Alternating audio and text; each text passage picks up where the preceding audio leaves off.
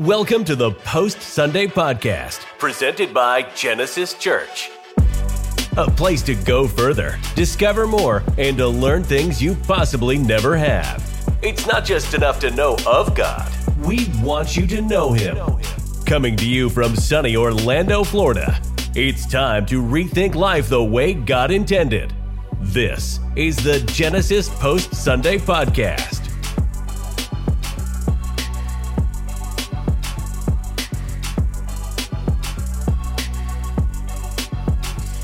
What is going on, Post Sunday podcasters? Hope you guys are enjoying your holiday season. I am your host, Pastor Johnny Sierra, along with my co-host, Pastor Tim Grandstaff. What's up, man? We're at the end. It's the final leg, baby. Final countdown. We've almost done it. Yeah. A full year together. I was talking to producer Alexis earlier today, and I mean, it feels long, it feels short. It's kind of in between. Yeah. If you put it numerically, it feels fast, though. Yeah, absolutely. Yeah. And then you just think about how much we've been through content-wise. It's been awesome. Dude. So now it's time to tie a ribbon on all of it. I don't need seminary. Yeah, you've almost graduated. I'll let you know when you get there. I got two more weeks till I graduate, man. Yeah. I want my cap and gown and everything. You get your AA right now. You don't get your full degree yet.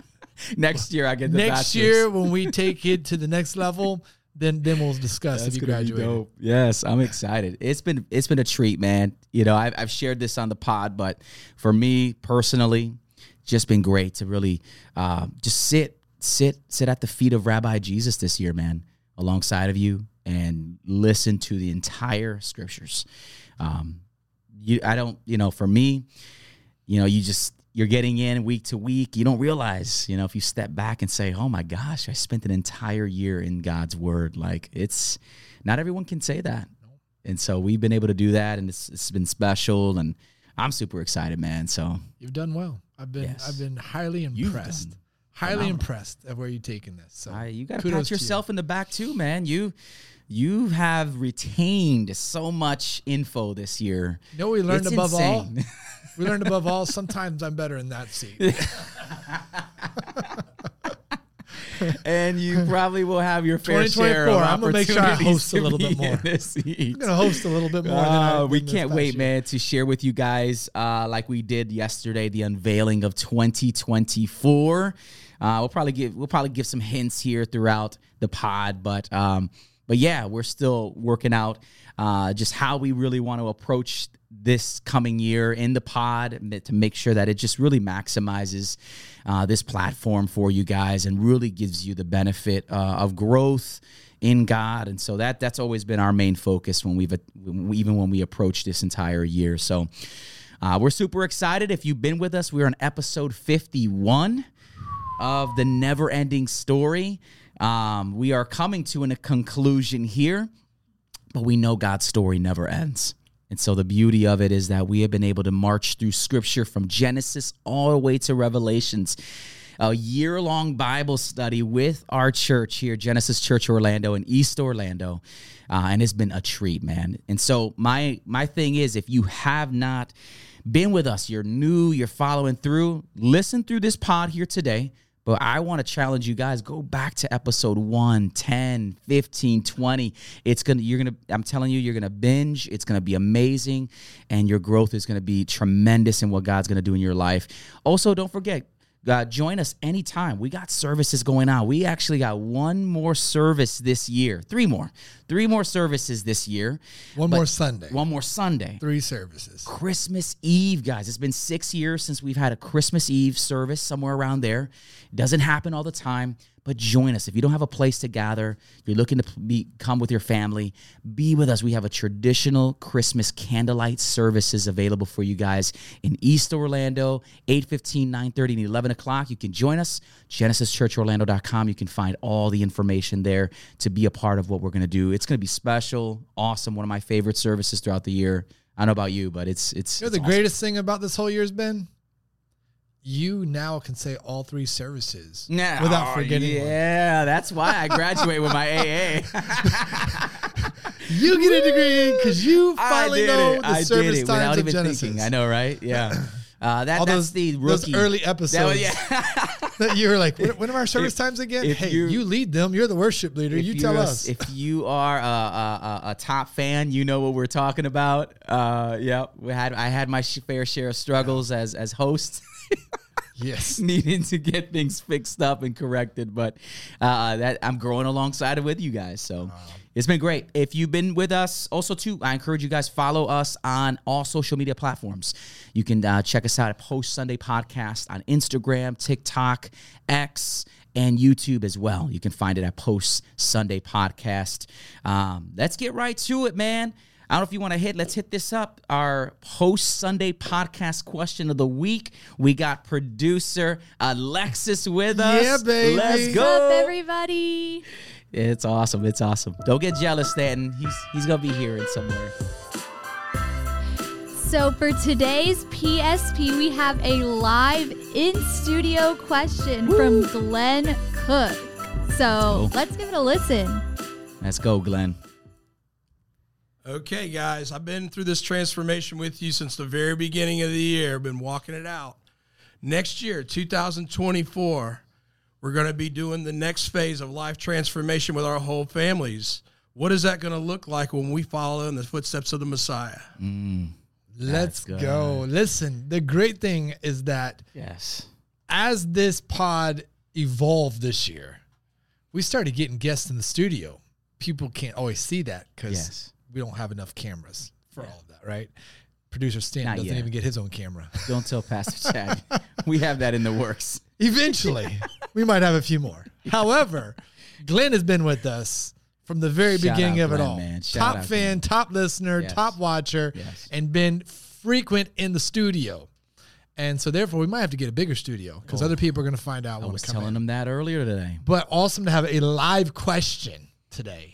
It's been great because we've gotten front row view of his own family and their spiritual journey in Christ and knowing him and his wife and their kids and what God has been doing in them and through them, and then watching, his daughter 2 weeks ago got baptized. If I'm correct, it was 2 weeks ago. Just make sure and the celebration there and the service. And I think that there are those moments as parents where we want results faster than we get them, right?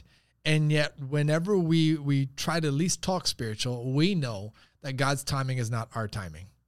We can say that a lot easier than we can lean into that. And therefore, when things aren't happening in our timing, we get freaked out. Let's just, be simple in the application of this. At the same time, God is always at work, and it has been evident that God has been at work in his life and in his marriage and his family in an incredible way. And, you think of the song, what is it? Waymaker. Even when I don't see it, you're working. You're working, that type of, praise belongs to him because it's true. He's working when we don't see it. And what I would say is the next step to me always in the spiritual adventure is twofold.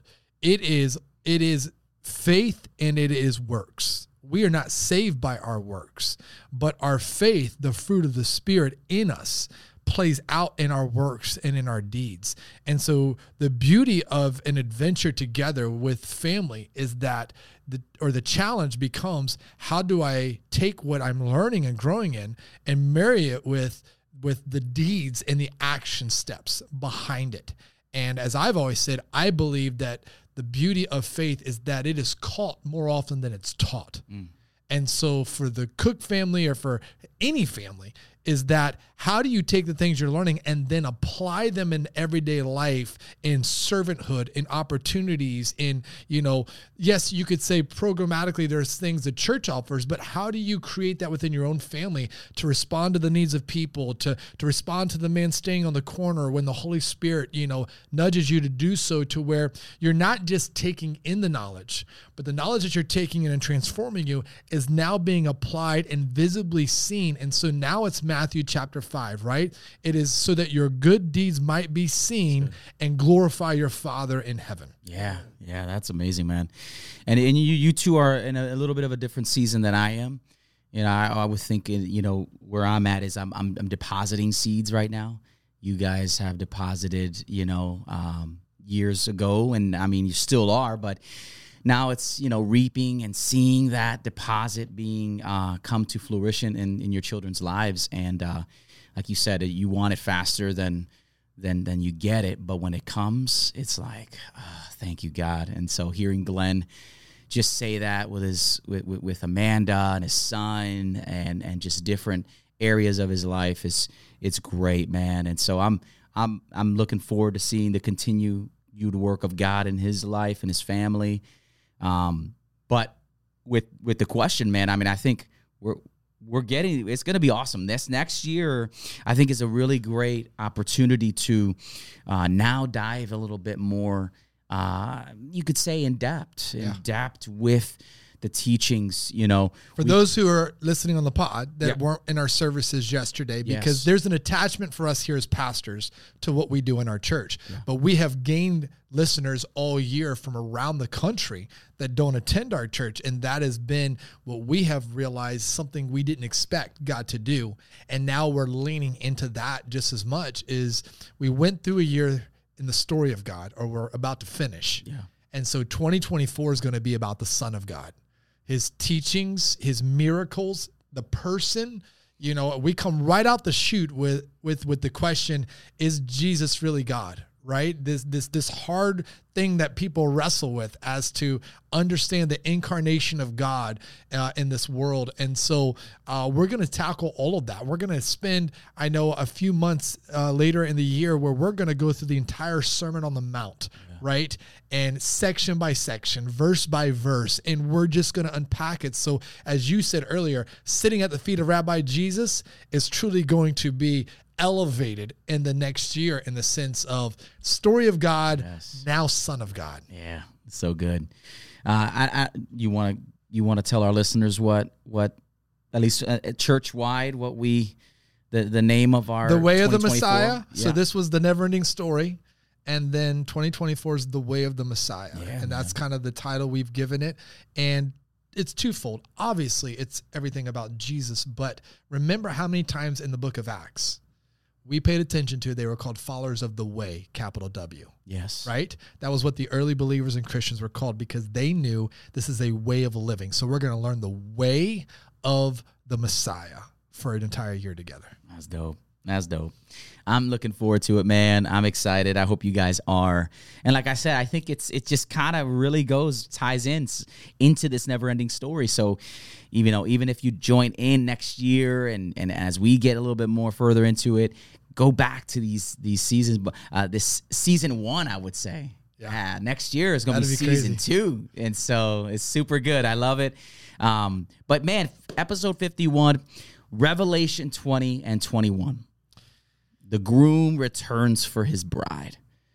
You began with 1 Thessalonians 5, 1 through 11. We won't read all of that, but you guys can reference that. But you highlighted a few things. For God has not destined us for wrath, right? But to obtain salvation through our Lord Jesus Christ, who died for us, so that whether we are awake or asleep, we might live with him. Therefore, encourage one another and build one another up, just as you are doing. And so that was awesome. Today's about paying attention to the language of the Bible. Yeah. So as we have said, it doesn't need to be rewritten, but it does need to be reread. Because what we have allowed to happen is certain thoughts or misunderstandings, I would say, of the scriptures creep into our heads. It is, yeah. And then fill our minds with pictures and images of things that the Bible actually speaks differently into. Yeah. And so here you have Paul talking about that day, the day when God returns for his people, right? It's the saying everyone wants to know. Like, let's talk about end times. It's Googled and it is, searched on YouTube more than you could imagine. People want to go to end times conferences, to hear prophecy as to how it's all going to unfold and watch these men on TV tell you exactly how it's going to be. And that's like the focal point. So here's Paul talking about it for a moment to the believers in Thessalonica in the book of 1 Thessalonians. And he says, you yourselves are aware of that day, the day the Lord will come, and it will be like a thief in the night. So I referenced last week that old, movie, The Thief in the Night, was, all about the rapture and everything. And yet some people will read this and literally go, well, that's when he's coming at nighttime. Right. And so now there's a fear to fall asleep because I might wake up and depending on my belief or interpretation, I'm left here or I'm taken away or whatever. And so the wording that he's using once again is imagery. Just like a thief comes in the night unexpected, right? No one knows in the cover of darkness. They can't see it. They don't realize it's happening till it's taken place when a thief enters into the home. He's saying that's how the coming that day shows up. So it could be in the broad daylight. It could be in the morning, the afternoon. It could be in the night, right? The timing is not what he's trying to give you. It's the reality that it's coming and it's going to come unexpectedly. Yeah. So let's pay attention to that. And he says, what the problem is that there are people that are going to be saying, but there's peace and security. What they're saying is, I'm all good. I'm not worried about this. But then there's going to be destruction that come upon them as labor pains upon a pregnant woman, and they will not escape. And so we've talked about this. Jesus talks about this. The end of times is like a woman giving birth. Those labor pains, they continue to speed up. And so they're coming. And so I do agree with pastors that will say you can begin to maybe see the labor pains, right? All around us in the evilness and the wickedness of the world. And it's ramping up. There's a speed to it. So does that mean we're in the end times? We could be. Am I going to say clearly here today we are? No, right? Only God knows. But then he says this, so pay attention. He says, but you're not in darkness for that day to surprise you. So this is the encouragement. We get fearful of this instead of the encouragement is you're not in that darkness. Right? You should be, at least. You're aware that the day is going to show up. For you're children of light, children of the day, not children of darkness. So don't sleep as others do, but stay awake and be sober. So he's using all this language of be ready, anticipate, know this day's coming. Therefore, the reason he's saying this is because it should make you evaluate your life. What am I doing? Where am I? Who am I with? What am I being entertained by? I remember Francis Chan one time said he left an event because literally in the event he thought, if God returns right now, I don't want to be found here. Wow. Right? And people are like, that's so extreme. Yeah. What if he comes back? Where are you and what are you doing? Right? It is a conviction. And maybe for some, it should be, a true wake up and alarm that if God returned in this moment and found me with this person or doing this thing or consuming this or in this place to find all my entertainment and pleasure, is this where I want him to find me in this moment? Wow. Yeah. And that should be a good alarm, like you said, for each and every one of us that, we are to be just spiritually awake and aware of where we are, what we're doing, conscious of that. That all ties into your relationship with God, If I love him, I'm going to be where he's at and with him, at any moment that I can. But I love, man, you were talking through different references and I got to admit, growing up, it was one of those, it's going to be very Lord of the Ring-ish, it's going to be very epic and, and big. And when is that happening? And I'll tell you, growing up, the mark of the beast and chips and just all that stuff we were talking about last week. It was those were those, growing up, it was be aware of that stuff. If you see a hint of that, all right, here he is. But I will say this, man, we are closer today than yesterday. Absolutely. To his arrival. 100%. Right? Yep. That's all you got to know. That's it. I don't know when is it. It can be tomorrow. It can be 20 years from now, 50 years from now. But today, I'm closer to his arrival than I was yesterday. And because of that understanding, I need, and you referenced a lot of this in service, awareness, urgency every day. Yep. To be ready to go. And so John, he writes what's taking place, right? It's being revealed to him. Yeah. And he's describing Revelation 19, right? The one on the white horse returns and his his eyes are like the flame of fire and his robe is dipped in blood. And so he's describing the glory and the splendor. And like you said, inevitably you're trying to put pictures to the words. Yes. And I was in a conversation a few weeks back with my kids about, they're like, well, Dad, like, what's heaven going to really be like? And we'll hit a little bit of this more next week as we put a bow on everything. But with some of the pictures that we used yesterday, I would say that for many people that are at least trying to wrap their head around the idea of heaven, the idea that heaven is far off in some space, even though people be like, yeah, I don't think that's truly reality, is how you view it. God is way up somewhere out there and I'm way down here. And that's why I love C.S. Lewis, because I love the Chronicles of Narnia. I believe the people of the Bible believe that there was an interlocking of God's realm, heaven and earth. Why would Jesus pray and say you should pray that as in heaven, also in earth, right? There was this moment where they interlocked. It's how miracles happen in this world supernaturally, right? So there's this intertwining of it. In the Chronicles of Narnia, that beautiful picture of the doorway, where they go through the closet and they literally walk from one world into the next, from one life into this. That's why the Bible uses the words the life to come. It is in essence, I'm not saying specifically, the imagery of like the Marvel movie I talked about with my daughter, this epic battle, and then all of a sudden these almost portals open up and they walk through. How else can you explain Jesus when the disciples are in the room and then it says he just suddenly appeared to them, right? And then Thomas comes up and is like, show me your hands and your feet. Like I'm trying to figure out if this is really you. He just suddenly appeared in the room, right? They didn't watch him come down through the sky, just floating down. He just appeared. Why? Because he came from his realm into our realm. And this is more of the reality of what heaven is, in the sense of Paul says one day the great veil would be pulled back, right? He talks about the invisible powers of darkness that we can't necessarily see, but we know that are happening all around us. So look at that language in the Bible and understand that heaven in the sense of God's realm is much closer than we truly understand.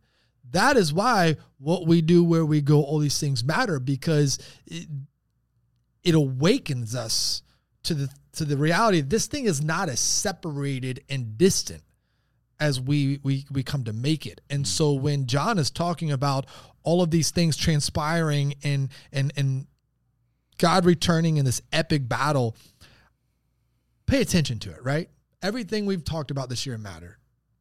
We say the whole story matters. So none of it doesn't matter.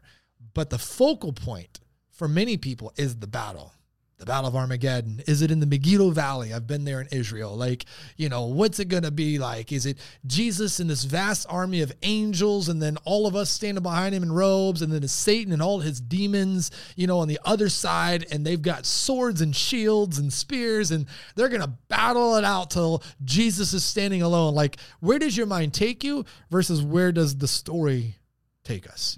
And the story tells us that he rides and shows up, and his mouth is like a sword. And with it, he's able to judge the nations. Speak. The same God who spoke and created the world into existence has the power to speak everything to come to an end. Let's pay attention to that. Yeah. And then let's change our focal point. As you just said earlier, we've been on an adventure all year. So what have we been learning and piecing together? It's been like a puzzle, the story of God. And people have been having pieces of that puzzle come to life in ways that had never come to life before. And all of a sudden we had people like, if you go back right now, I did this past week, the most watched Sunday service this past year in views on YouTube was Judges. Like, it blew my mind, right? Out of all the things you'd be like, hey, when we taught on this, like, that was good. Yeah. People would want to know that. It was on Judges. The things people like, maybe I'm a little confused on. Maybe I need to understand more. I don't know that piece of the puzzle. And that was the one that was watched and viewed the most, meaning that was a piece of the puzzle some people needed to be able to understand some things differently. And that's what we've been doing all year. And now we're at this point where if you pay attention to the puzzle pieces, we're almost done putting the puzzle together in a sense, right? Wow. And that's what the part we're in today is really all about. Yeah. The safest place to be in the battlefield is on the side of the one riding the white horse. Yeah. So if you ain't on that side, man, I feel for you. Yeah, you can get caught up in the angel comes back with the key to the bottomless pit and he throws Satan in it for 1,000 years. After 1,000 years, he's released, and then is the final moment where he's cast into the lake of fire forever and ever. Pay attention to that piece, right? Like we can banter through premillennial, all millennial, post-millennial, depending on your end times beliefs and interpretations or whatever. The point is not to argue over if that's a real 1,000 years or, a day is like 1,000 years into the Lord and 1,000 years like one day. And so is this metaphorical? All that stuff that people just want to sit in because it's like we have to know if it's really going to be 1,000 years versus the more important questions that we're going to look at today, right? Yeah. And that is first and foremost, the story tells us Satan's thrown into the lake of fire forever.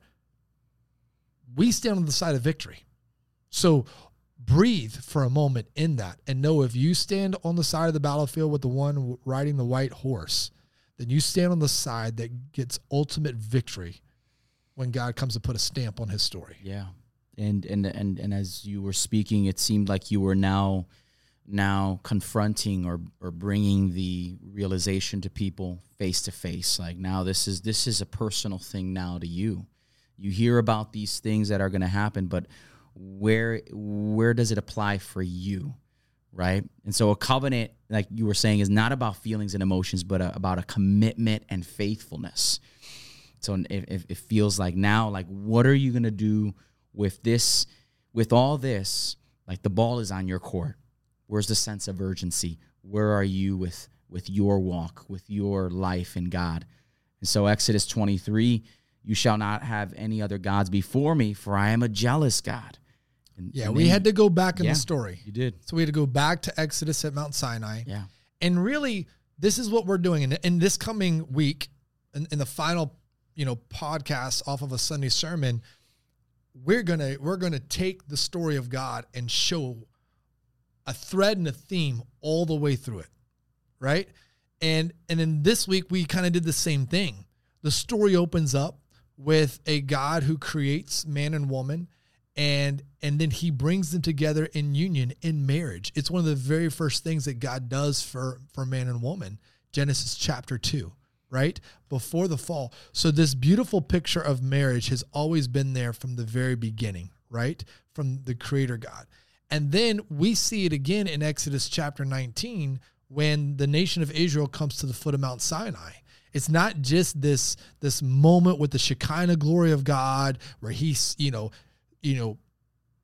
scribes the Ten Commandments on tablets of stone. Yes, all that takes place. But for them, it was the picture of a wedding ceremony. They've come to the altar of God. God is giving them the covenantal contract, the provisions and stipulations for this marriage to work. And therefore, that's how we get the 10 Commandments. And so for those people that are like, yeah, but that's what God is about. He's about laws. And I don't like laws, right? Like, well, then that's part of the world we live in, right? There's a man of lawlessness, the scripture says, that shows up, the Antichrist. And that man of lawlessness unleashes that's in the heart of people. I don't want to be bound to laws. That's what Satan came and deceived, right? Like God gave you a rule, don't eat from this tree, but you did it anyways, right? Yeah. And so, but within the contract, within the covenant of marriage, hey, this is a vow, this is a commitment, this is faithfulness. The problem is this. We have a hard time relating to this. Let's just be honest. Because I was talking with PJ yesterday about this for a moment. What's the first thing Satan attacks in the scriptures? Marriage, right? That's the thing he comes after. The union between Adam and Eve, right? And family. And what is it that he's been attacking all along? Marriage and family. And there are people that have had their marriages attacked. They have had their marriages split. They have made mistakes and been the reason for that. And because of that, they have all types of feelings and emotions when we talk about marriage, because they bring it into their personal situation instead of looking at what God sanctified and what God deemed holy and the language God used throughout the Bible of marriage between a groom and a bride and the covenant. And this is why whether our marriages didn't work out the way we wanted them to or not, let's say that, right? Whether it was maybe your fault, maybe it wasn't your fault at all. What we need to be teaching to the next generation behind us, because we've lost that, is the sanctity of marriage, the faithfulness of marriage, because then it allows them to understand the faithfulness of God. There are people right now that have a hard time thinking about a faithful God who wants to be, in essence, metaphorically married to them, because their spouse cheated on them and broke that earthly covenant with them, right? Yeah. And therefore, it's the reality that God tainted is not like us. And God's covenant is different than ours. And God's covenant is everlasting. And God never intended to break his covenant. The nation of Israel did. And that is why we have to go back and look at these puzzle pieces. And so Exodus 19, one of the 10 commandments, you just said, you shall have no other gods before me, for I'm a jealous God. It's God saying, like, it's me and you. And therefore, now this language begins, and it continues all the way through the story of God. And this is why all throughout the Old Testament, with the kings and the judges and all that, what did you have? You had the nation of Israel betraying the covenant of God, not being faithful to God, who is faithful. How many times did God, they did this, and then God took and received their repentance and brought them back in and provided this. Then they went astray again, and then he brought them back in. And so the people that are like, God is this God of wrath, we've been learning, no, he was a God of grace and mercy. Time and time again, he allowed Israel and their wayward life to come back to him. And then they often refused, and they repent and they rejected what he wanted to bring them back into. And so then you get to Jeremiah. They're about to be exiled into Babylon, which is what Revelation chapter 18 is referencing, the great fall of Babylon. So metaphorically, it's the people have wandered from God to a point of full rejection of him. And in Jeremiah, he uses that language again, and he says, have I been a wilderness to Israel? You say we are free, but we will come no more to you in Jeremiah chapter 2. So he's asking, like, I never gave up on you. I never left you hanging in the wilderness, but now you're coming to me going, we want to be free, and we don't want to come to you no more. Yeah. Right? And that's how we live today. It is. God provides, and we still want to go our own way. Yeah, and you see it, even in the verbiage of Jesus in John 14, right? So Jesus says it, let not your hearts be troubled. Believe in God. Believe also in me. In my Father's house and are many rooms. If it were not so, would I have told you that I go to prepare a place for you? If I go and prepare a place for you, it will come again, and I will take you to myself, that where I am, you also may be. And so that's in John 14, 1-3. You see that verbiage of even Jesus saying, speaking of a groom, right? Of a bride waiting for her groom. I love how you referenced that too yesterday, where in Jewish culture, the bride would be, the emphasis was on the groom more than the bride.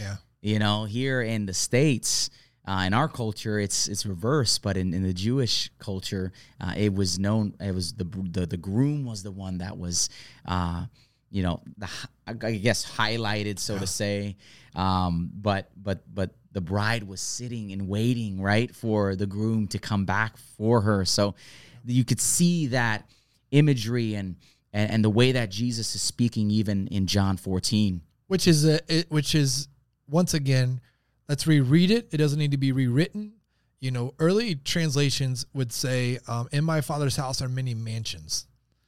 And then I've heard endless sermons on how one day I'm going to have a mansion in heaven, right? And I remember as a kid, still going, that sounds awesome. What does that mean? And what does that look like, right? And then I began to, learn and grow and to see the essence of the scriptures differently and really come to the understanding of like, we're a greedy people. I mean, we always want something. We always need something. So if we have to follow a Jesus that says, lay it all down, sacrifice it all, die to self, then if I have to be that type of person and I have to give 10% of my income to this God or whatever, and I can't live lavishly on earth like everyone else gets to do, then when I get to heaven, then I better receive all of it.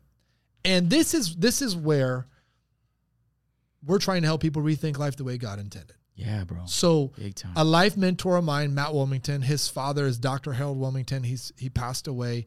He wrote Wilmington's Guide to the Bible. So if you have like the Logos computer program, it's one of those on that computer that you can use as like a commentary.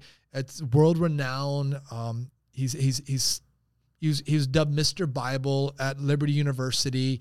It used to be a joke. Like he could speak the Bible front to back or back to front. Like he knew the scriptures that much. And so when I would sit with him and get the opportunity to sit at his feet, in my head, I would count how many scriptures he just said without actually saying like John 14, right? He wouldn't like say the book and the chapter. He would just say, but Jesus told us, let our hearts not be troubled. And then he'd just keep talking and you'd realize he's speaking scripture like you just commonly speak with people. It's in that much.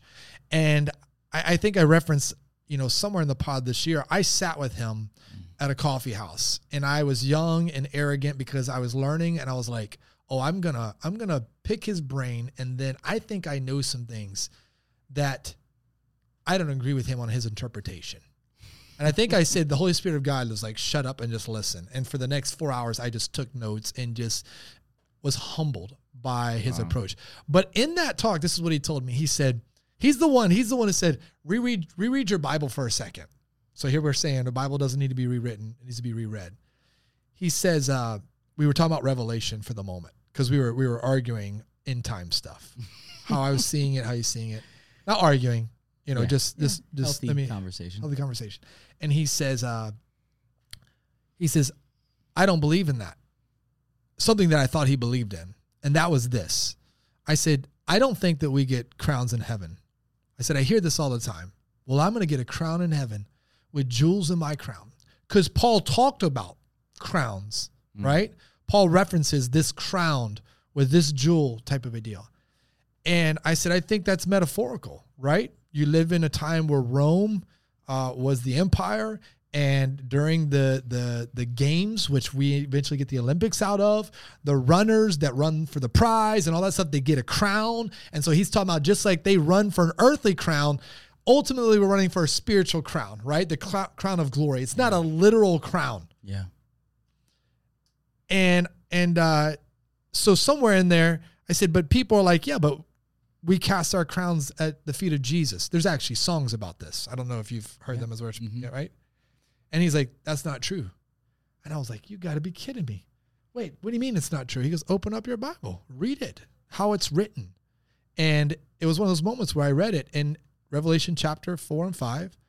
John sees the 24 elders around the throne, and it says, and they bowed down and cast their crowns. He says, does it say anywhere else when I see the tribe and the nations and those of different languages that they cast down their crowns? And I said, no. He goes, so we don't. The 24 elders do, but we don't. And I remember I was like, something I've heard my whole life, because people just grab these pictures and then they begin to create out of them. Is the same thing with this. Jesus is not saying one day I'm going to prepare a mansion for you so that you can have this big glorious house. Because then the question becomes, do I deserve a mansion as big as Billy Graham's? Right? Like people who've done more in the faith, or is the one who gave the widow's mite, she deserves a stinking mansion bigger than mine because she gave all that she had. And if I was to be honest, I don't always live that way, right? Like you start playing these games with scripture if you pay attention to it. And here Jesus is speaking the language of the people of the Bible. In a marriage ceremony, in the betrothal period, after their marriage was arranged, the groom would turn to the bride and would say, I'm going home to prepare a place for you. he was literally going to do that. He will go back to his father's house, and then he would build a room onto his father's house for his bride to come be with him, to be part of the family moving forward in the covenant of marriage. The bride would then wait in anticipation. She didn't know how long it was going to take for him to build this house, this room on this house. And so every day she would wake up, as a bride would do, when is my groom coming so that we can get married? She would wake up in the morning and look out when the sun's rising over the hillside to see if maybe he owned a horse, maybe it was a donkey, maybe he would just walk, but is he going to come over the hillside and there's my groom coming for me? But at night, she would take a little lamp that they would put oil in, and she would light it and set it in her window. And that light was the signal to the groom, if he came at night, that I'm ready and I've been waiting for you, so he could see it as he was coming in the nighttime. So this language of Jesus, that I'm going to prepare a place for you, I will come again and take you to myself. This is Exodus 19. God said, if you obey me, I will be your God. I will take you to myself. You will be for me a treasured possession. So he's repeating the words of his father. I'll take you to myself, that where I am, you may be also. Where I will be, you will be with me in this marriage, in this covenant. So this marriage language is sweeping through the Bible. We referenced Ezekiel chapter 16 when he says, I passed by you and I saw you. Then I spread the corner of my garment over you and covered your nakedness. That was literally what they would do with like their prayer shawl over the one that they loved and they brought into them. Right? And then he says, I made a vow to you and entered into a covenant with you. Let's not forget that I believe it's in Ezekiel as well, or maybe Ecclesiastes, where the writer says, don't make a vow and not keep it. It's better to not make a vow at all, right? Because God sees the vow I've made and the covenant I've made, I'm not breaking. But you keep breaking the covenant and you keep breaking your vows. Yeah. This is a struggle with marriages today, right? We can't receive God in this marriage with us because some of us broke our vows, or someone broke the vow in the marriage, and therefore we bring that hurt, that pain, those scars, that moment in, instead of rising above our feelings and emotions and receiving a God that says, no matter what has been done to you or you've been a part of that may have been unfaithful, I'm not unfaithful to you. Yeah. I will not break my vow or covenant with you. And then he says, in Ecclesiastes declares the Lord, you became mine. When you became mine, nothing's breaking my commitment to you. Yeah. Yeah. And so Revelation 19 kind of says that. The angel said to me, write this, blessed are those who are invited to the marriage supper of the Lamb. Blessed are those who are invited. That's the focus. That's the focus. Yes, pay attention to the victory in battle. Yes, pay attention to the fact that the dragon, the beast, Satan is thrown into the lake of fire. Praise God for that. But the focal point at the end of the story, that all happens, right, is the marriage supper. Is the groom coming for the bride. So there's the contract, there's the betrothal, then there's a consummation. In a Jewish wedding, especially biblical times, part of the ceremony was you go through the ceremony, you read the contract, all of that. Then they would go into their tent or their home and they would consummate as a couple, and everyone would wait outside anticipating. A little awkward, right? But why? Because once the marriage was consummated, now we're going to party. Yeah. Now there's a celebration that might last days, right? And that is what's taking place. The marriage supper of the Lamb has come. Blessed are those who are invited. So there's a blessing at the end of God's story for those who have a seat at the table of the supper, of the marriage supper with God. And this is where our gaze really is demanded. We put it on everything else because we want to know all the weird stuff that we can't quite figure out. Your gaze needs to be the groom is coming back for his bride, which flips things, because how do most people talk about end times? They say the war, evil. The world is getting so wicked, God God just has to be coming back. While that's partially true, we leave out the beauty of God's story. The groom has been waiting and preparing to come be with the bride. He wants to be back. Yeah. Right? He's not just going, gosh, everything's just terrible. Everything's awful. This is disgusting. Let me go back. Yes, he is angry against sin. It has wrecked his creation, and he is going to come back and judge that with all of his glory.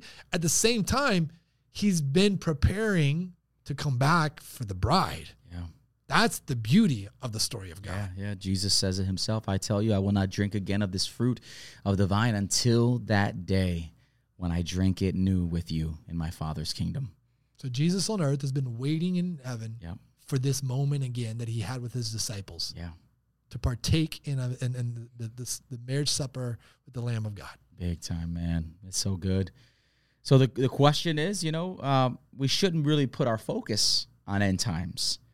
It's not how the final moments are going to take place, but if your name is found in the book of life. Yeah, there's that wedding imagery again. Yeah.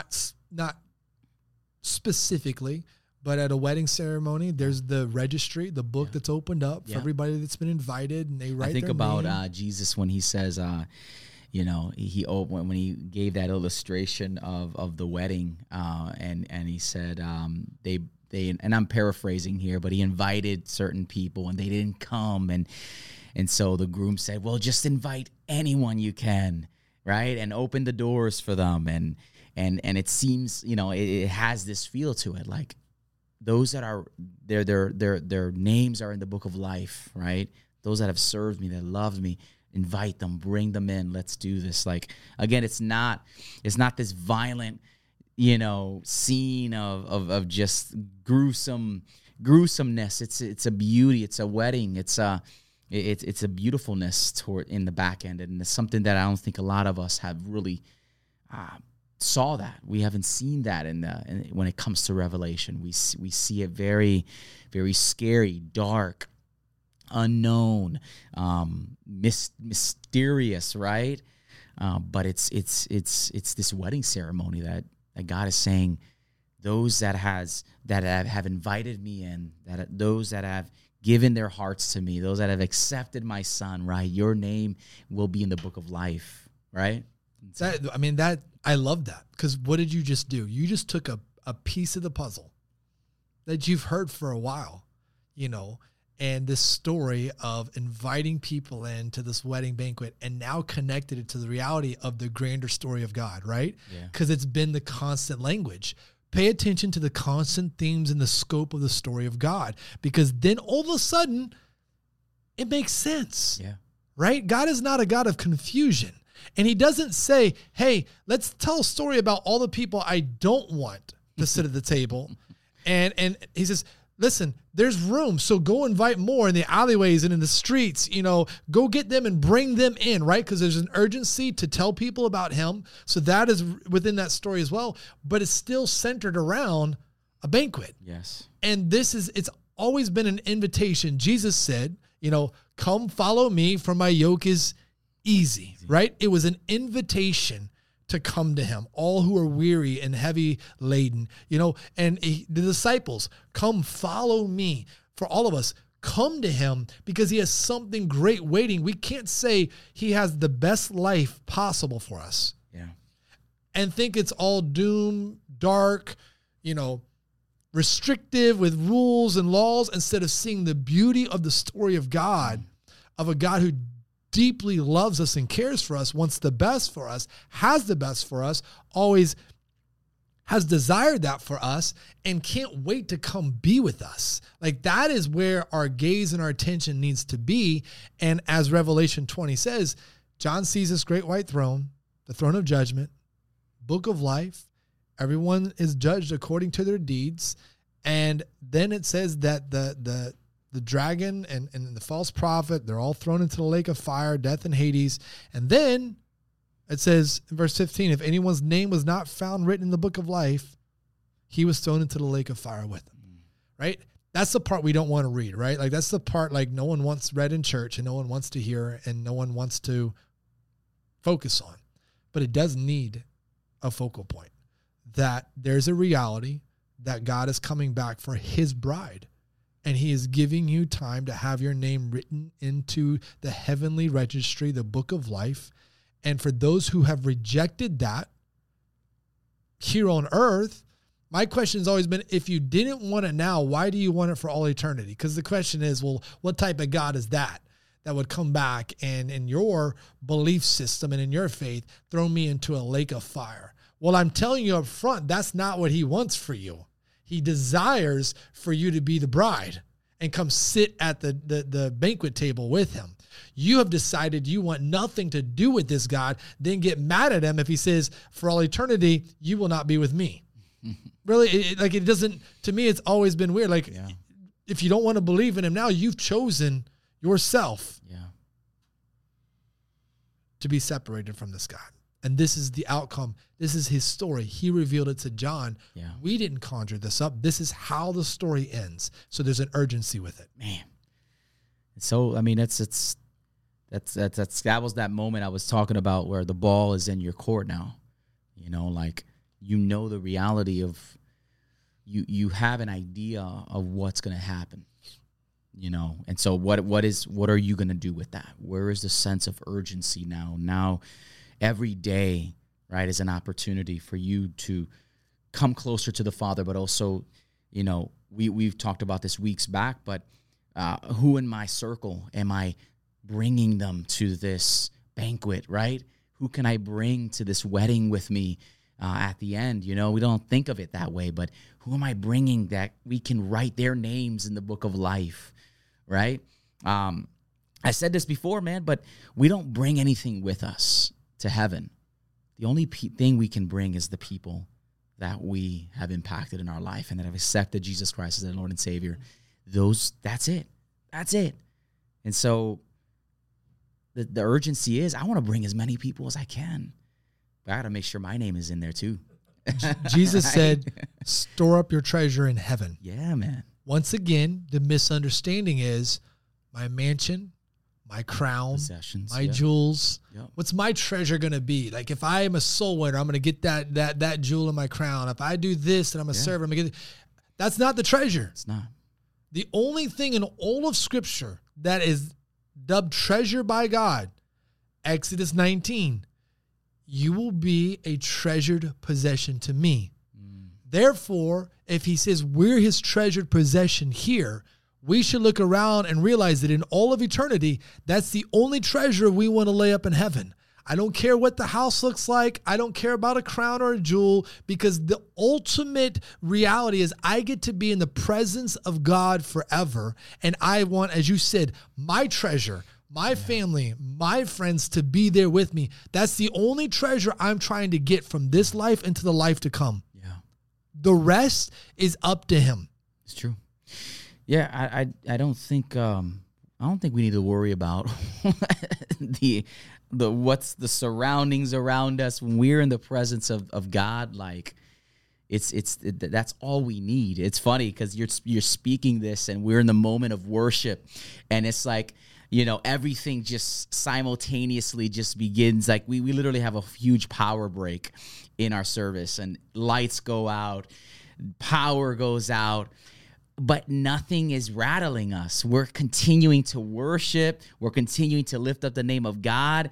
And that's a depiction of this. Like, it doesn't matter my surroundings. When the presence of God is with me, that is all I need, right? That's all I want. And so whatever I gain, whatever I lose, whatever that looks like, I don't care. Materialism is out the window. It doesn't matter to me. It's about God and being in his presence and being with him the way he's wanted it this whole time, right? And so I thought that was a great, like, I don't know. It almost like God threw a little moment there, like it was awesome. A little exclamation. First service yesterday, for those that are wondering, and they attend Genesis. All the power went out right in the middle of the worship song. Yeah. And we were singing, Agnus Dei, and we were singing it because the scriptures tells us that when John sees all these events taking place, that there's a cry in heaven, a thunderous cry. And it's all around the word hallelujah, right? And so we talked about that yesterday. The beauty of that word. I didn't know. I've grown up in church my whole life. I didn't know till studying, a few months back that hallelujah is only found 4 times in the New Testament. Yeah, that blew my mind too. Right? As many times as people say it. I know. As many times we sing it, only 4 times in the New Testament. And it's found all 4 times in Revelation 19. That's crazy. When the groom comes back for the bride. So that's where that should really draw our attention. If this is where hallelujah is being, thunderously sang and declared over what?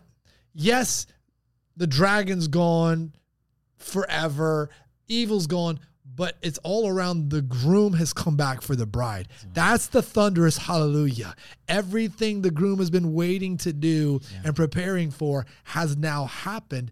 And that is the joy we need to sit in. As I said, yes, the world may get darker, and it probably is and will. Yes, it may get harder. We were told that. It was hard then. John said, I join you in our tribulation. So he was going through a tribulation. And there's a lot of Christians that they think that like we're just going to escape the tribulation, and not go through anything hard. Yet God has always said, count it all joy when you face trials and tribulations, right? Because that tests you and it produces endurance, James chapter 1. But the joy is that at the end of it, everything that you face and go through, when you, as the 7 letters were written to the 7 churches, conquer and you endure and you stand strong, the groom says, I'm coming for you. That's great, man. That's really good.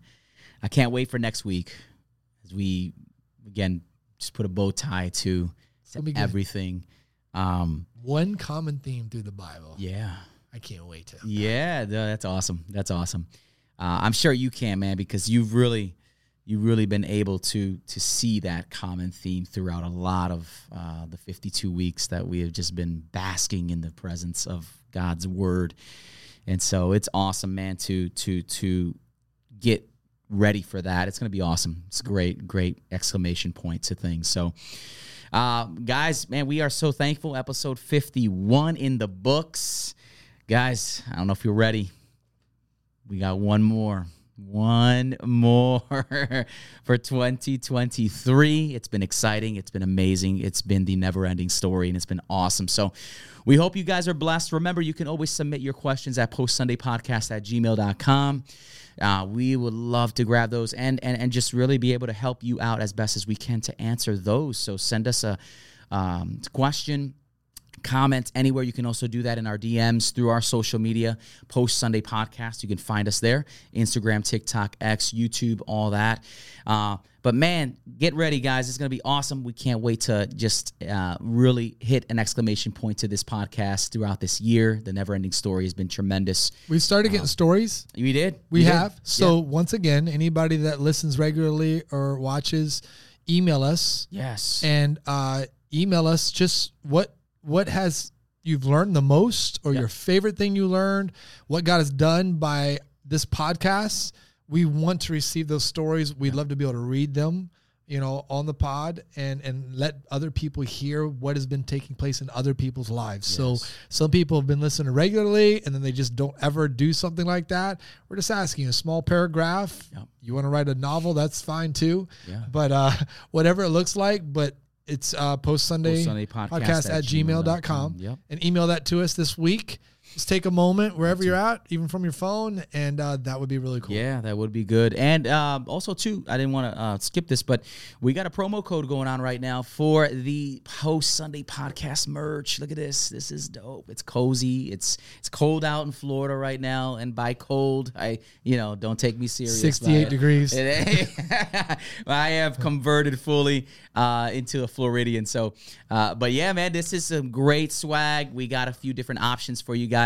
Check it out. We got a coupon code for you guys to save some money on it.